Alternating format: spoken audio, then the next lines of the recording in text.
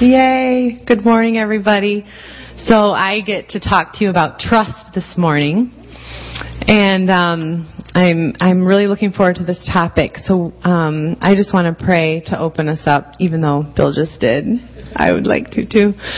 So Lord, I just thank you that this is the topic that you wanted to talk to us about this morning. I pray that our hearts would be open to hear what you want to say, and I trust that I will be your mouthpiece, that you will communicate your heart to your congregation, to your sheep that you love. And we thank you, Father, in Jesus' name. So we're going to talk about what trust is, why it's important, and what trust in God looks like as it plays out in our lives.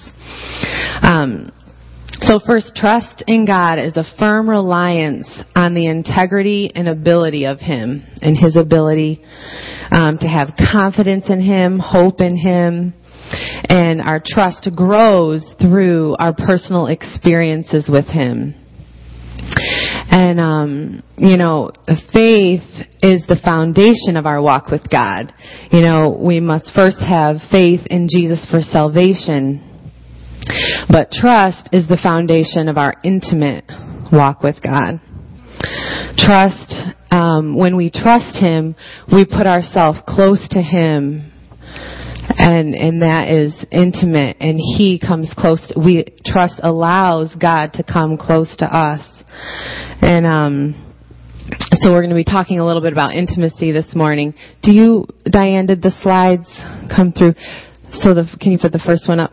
So just to help you file this in your brain, intimacy is the I in our FIRE acronym. These are our 4 core values that we emphasize as a church at New Day. And F is the Father heart of God. And Mark spoke last week on how much God loves us. And that fits right in with His Father heart. And trust is a lot about intimacy, so that's the I. I'm also going to be touching on the R, which is restoration. And we all have things from our lives growing up where we've been hurt and wounded, and God loves to heal and restore us. And when we trust Him, He is able to do that. So we're going to touch on that as well.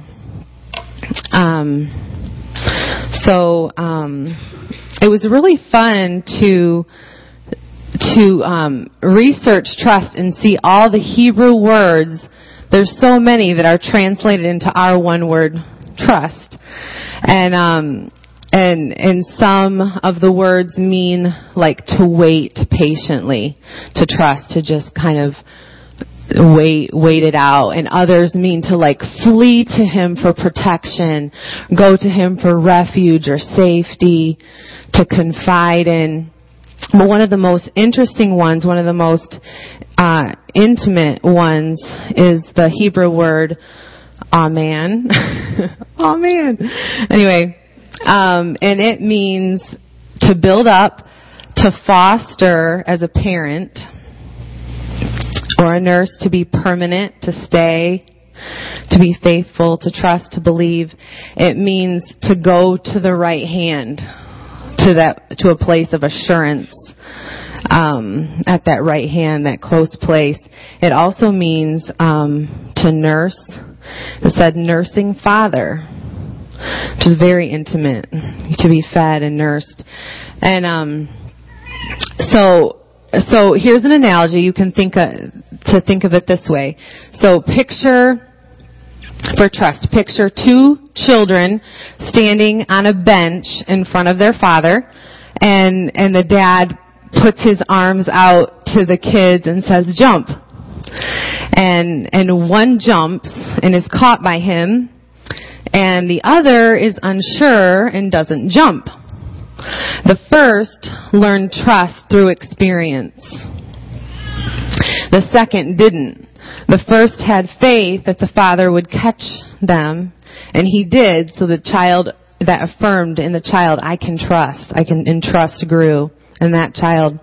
Now the second child, their faith may have grown by watching their sibling get caught, and may be more likely to jump next time. but they didn't get to learn trust that time because they didn't jump. They didn't have that experience. So through shared experience with the Father, our trust grows.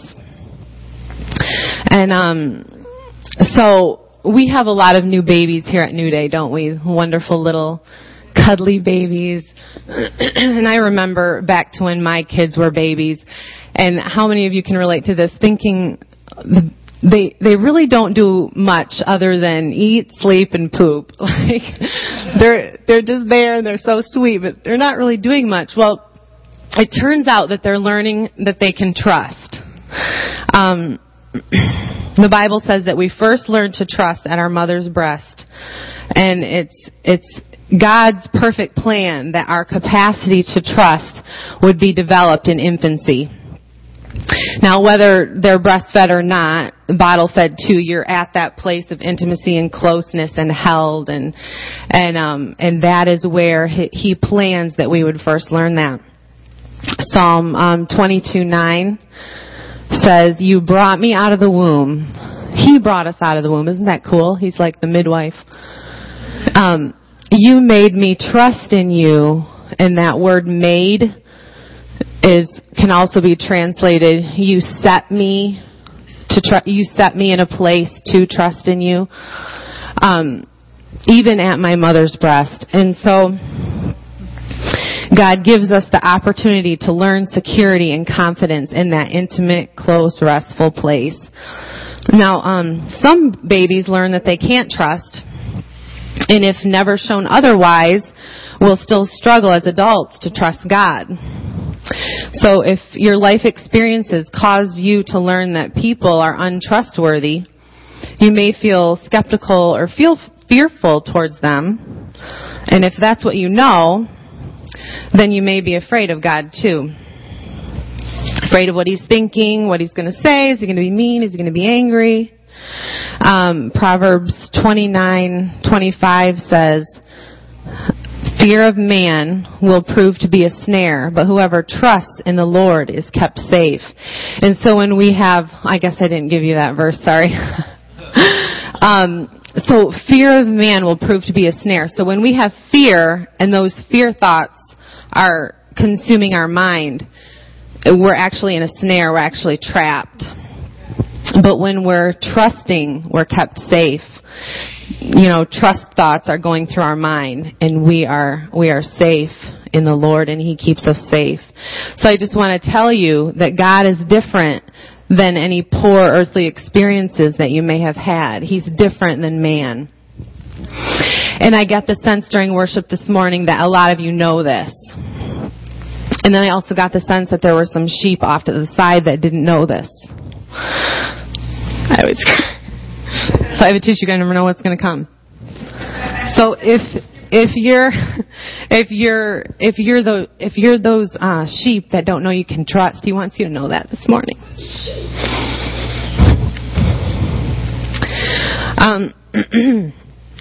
So when we trust in God, it fuels our ability to trust in Him the next time.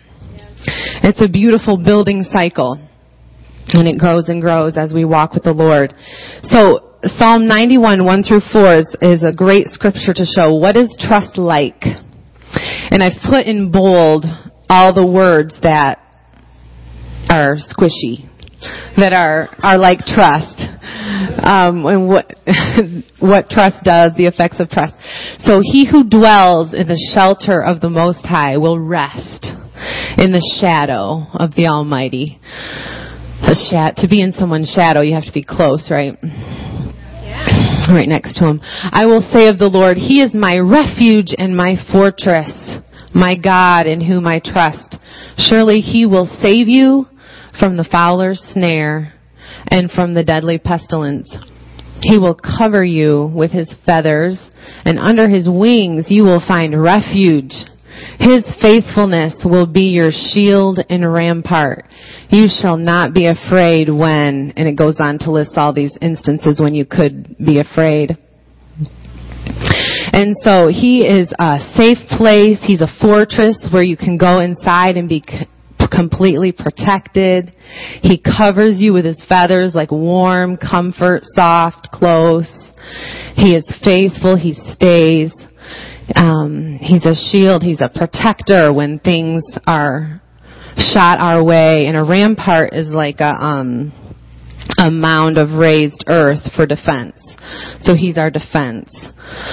And so when we're filled with trust has a way of settling our heart. It feeds life to our spirit. It settles the soul, settles the body, settles the stomach, settles your mind, and settles your action. And when, as I was preparing for this, I felt like God kind of downloaded to me the process of what happens in your heart when you trust. And so I'm going to try to explain it. So when trust plays out in your life, it might look like this. Let me get some water.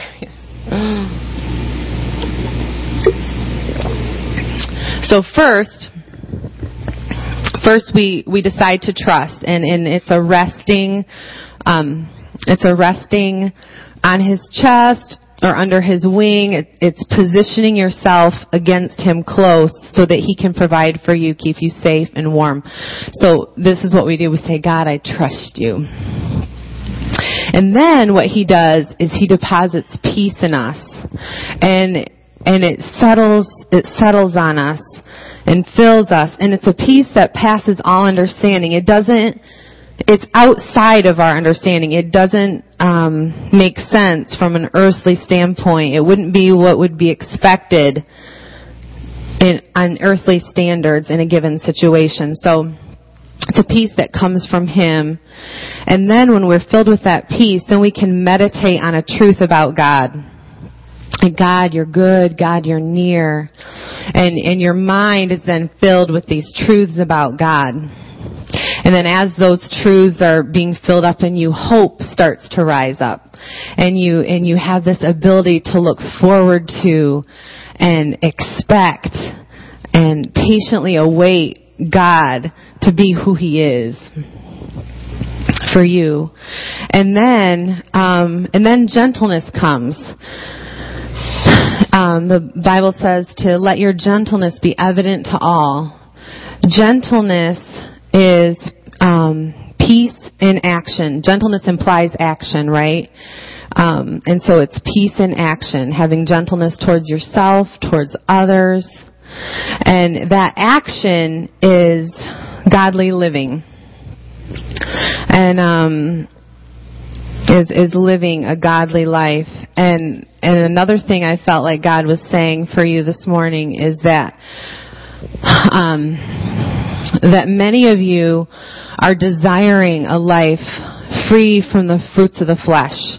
That you're desiring to live a life full of the fruits of the Spirit. And some of you have become discouraged with your progress. You don't want to have these fruits of the flesh, but you're feeling discouraged with your progress. And God is saying to you this morning that trust comes first. And that's where it starts. And so I want to talk about a heart that trusts. What a heart that trusts can do. A heart that trusts can offer freedom to others. There's no seeking to control their thoughts or their behaviors. You're able to offer them freedom. A heart that trusts has grace for itself and mercy towards others. There's no condemnation or judgment coming out because they know that God is the judge and He's the one who decides. A heart that trusts can also rejoice with the good in others' lives because it knows that He gives good gifts to His children and has good things in store for you and that He doesn't ever run out of good. And His resources, His blessings, His favor don't run out and aren't diminished in any way towards you when someone else gets something good. And trusting in this truth about God then enables you to live free from greed, envy, and jealousy. Because when we dwell on what another person has, our eyes aren't on God. Our eyes are on them and that thing that they have. But when our eyes are on God, we can trust in Him as the giver of all good things. And then thankfulness and hope and expectation can rise up in our hearts because we know that He will gift marvelous things to me too. He will gift marvelous things to you too. And it'll be cool and it'll be perfect. Just what would be a great gift just for you. Because He knows you really well. He made you. He put desires in your heart and He gives you those desires. He fulfills those desires. A heart that trusts can be generous. You can feel happy and secure financially because you know Father God is an abundant provider. A heart that trusts can honor others. And, humility is required in order to honor someone. And trust is required to have humility. We get to be humble in ourselves, worship God, build others up, and to honor them is to see their value, see their God-given value, and to speak out their value and treat them as a valued one. And so it's like God, so speak their value out, honor them, and there's no pride there. With humility, you realize that God is the one honoring you. He's the one holding you up, lifting you up. I like to say that pride is working hard to hold yourself up or honor yourself, while humility is being at rest while God holds you up or honors you. Pride is working hard to hold yourself up, to honor yourself, while humility is being at rest while God holds you up or honors you. And the pressure's off then when you're not working to hold yourself up. Your arms are free. You can honor others. You can worship God. Worship Him first. Honor others second. And we can walk in humility. And that's just a neat progression. Humility is required in order to honor, and trust is required to have humility. So another thing that a heart that trust can do is accept. I have two more. Quite a lengthy list here. I'm sure there's others, but these is good. Okay, good. A heart that trusts can accept God's timing, even when it's different from our timing. And I think as Christians, we all must come to a place where we submit to His timing. At some point in your life, you'll have to battle with this a little bit because His timing's different, and come to a place where you submit to His timing. It's different than our understanding of time. But we say, God, it doesn't take me fully understanding your timing before I'll trust in you. I'll trust you now, and I may or may not understand later. But fully understanding why isn't a prerequisite to me trusting you. Fully understanding why isn't a prerequisite to me trusting you. What I do understand, though, is that you're good, that you're faithful, that you're near, that you're true. Let's all take a deep breath. That's the length of your life in the way God sees time. That is quite a different perspective, huh? So different.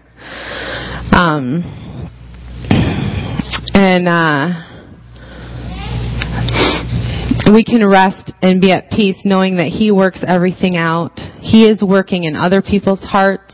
He's working in my heart, and He will bring to completion the good things that He promised. So what about all the bad that's being piled on a problem in the meantime while we wait? That's kind of a tough thing, right? We're waiting and more hurt is being piled on. And God's perspective on that is He's not worried about it because there is nothing, absolutely nothing, that He can't restore or redeem. There's not He knows he gets the last say. There's not a single piece of ash that he can't turn to beauty. So he doesn't get worked up about the little things along the way. He sees the big picture. He knows what he's going to do, and he knows that he can redeem and turn everything to good. And then finally, when a heart that trusts can be free from worry and anxiety, because it knows that God supplies all my needs. He knows me. He likes me. I can trust He's good. He doesn't leave me alone. In fact, so much so that He sent the Holy Spirit to live inside of me so I'd never be alone. He's always with us.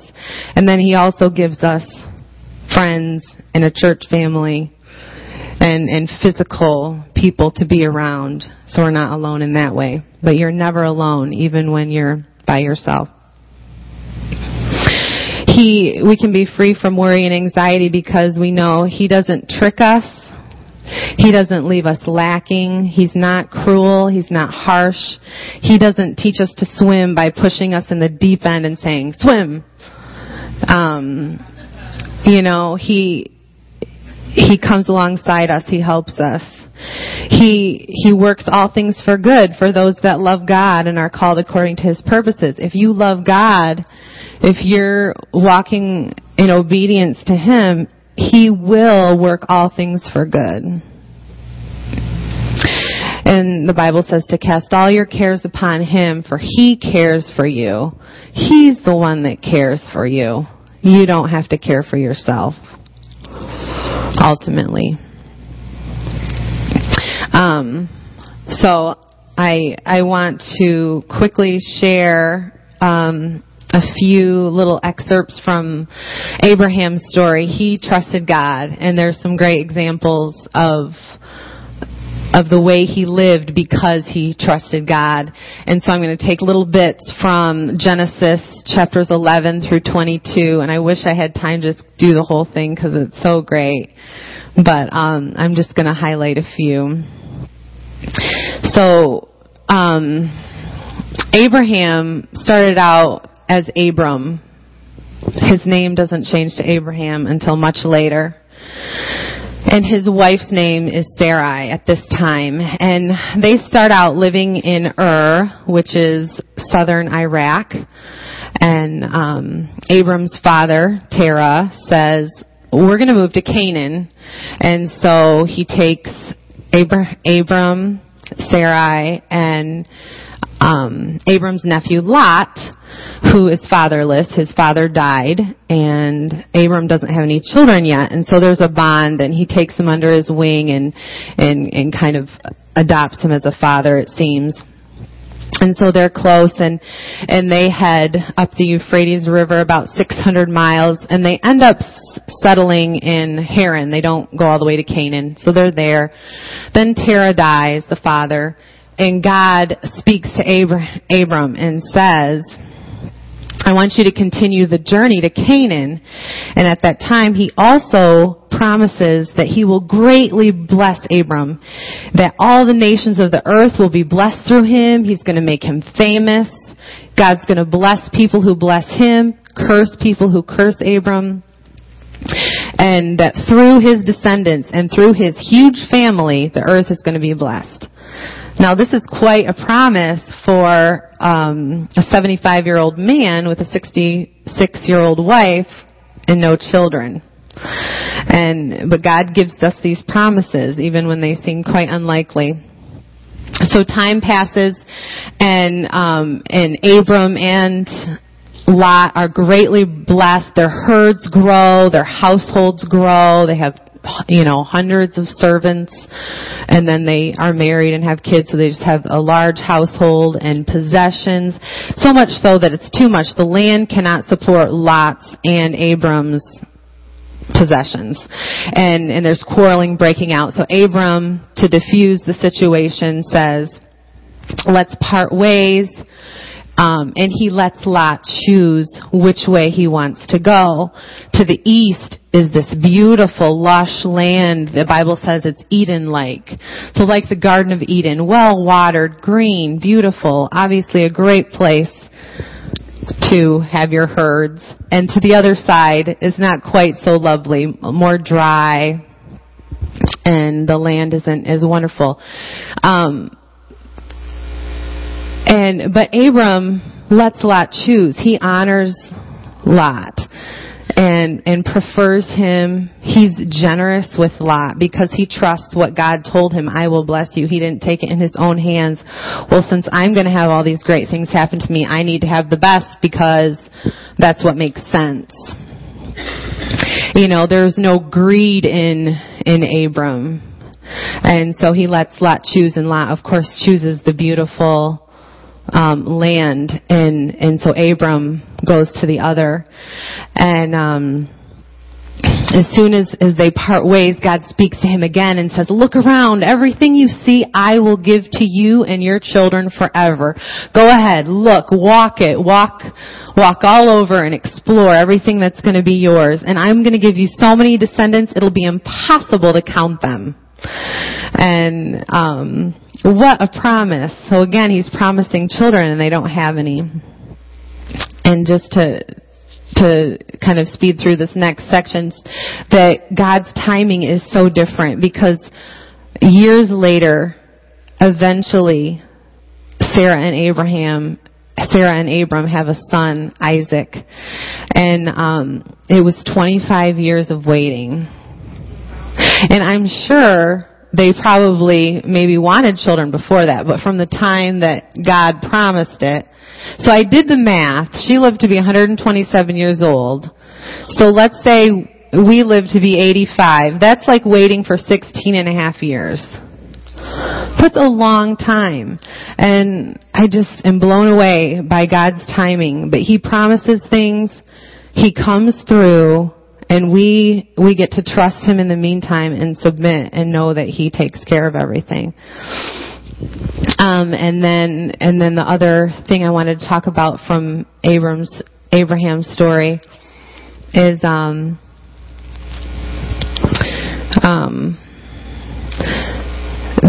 so Isaac grows. Isaac is now in his 30s, and God decides to test Abraham and asks him to offer his dear beloved son as a burnt offering to him. And so because Abraham trusts God, he obeys. The next morning, he goes right out with his son and his two servants, and they head out to Mount Moriah, where it's a 3-day walk, and that's where he's going to obey God and trust Him. And Isaac is carrying the wood, and as they're walking up the mountain, Isaac says, "Father?" Abraham replies, "Yes, my son."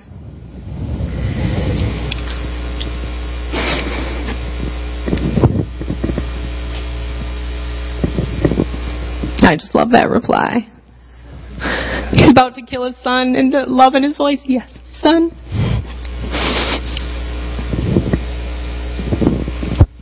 Isaac says, "We have the flint, we have the wood, but where is the sheep for the burnt offering?"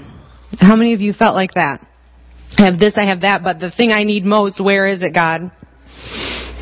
Abraham says, God will see to it that there's a sheep for the burnt offering. There was no worry or anxiety.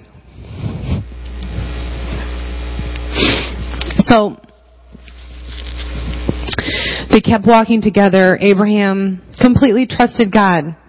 He was at peace, and that truth that he knew he could trust God allowed him to act in gentleness and allowed him to obey God. And then the story ends amazingly. God stops Abraham just as he's about to kill Isaac and says, "Don't touch the boy." Abraham looks up and sees a ram caught in the thicket and offers the ram as a burnt offering to God. And so I just wanted to share that story because there's some examples of trust in there that I thought were really good. So in closing, let's look at Proverbs 3:5-6. It says, trust in the Lord with all your heart. Lean not on your own understanding. In all your ways acknowledge Him, and He will make your paths straight.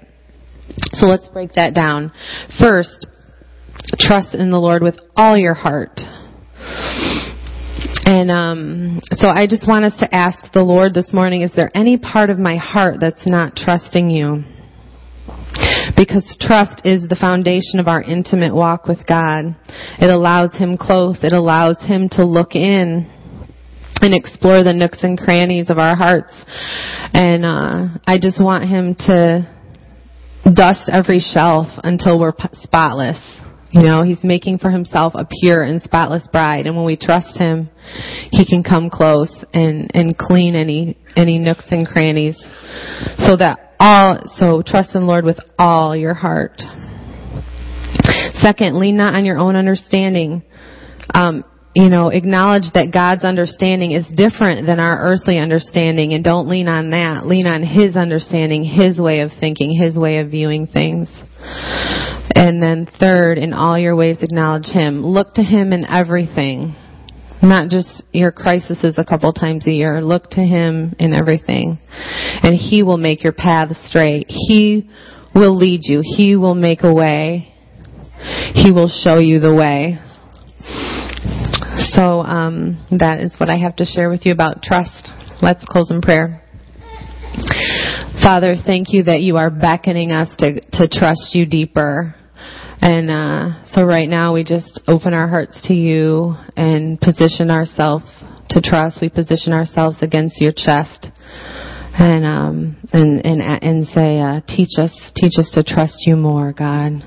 And I pray that you would reveal if there's any areas where we're not trusting you, any areas where we're not able to live godly because of a lack of trust.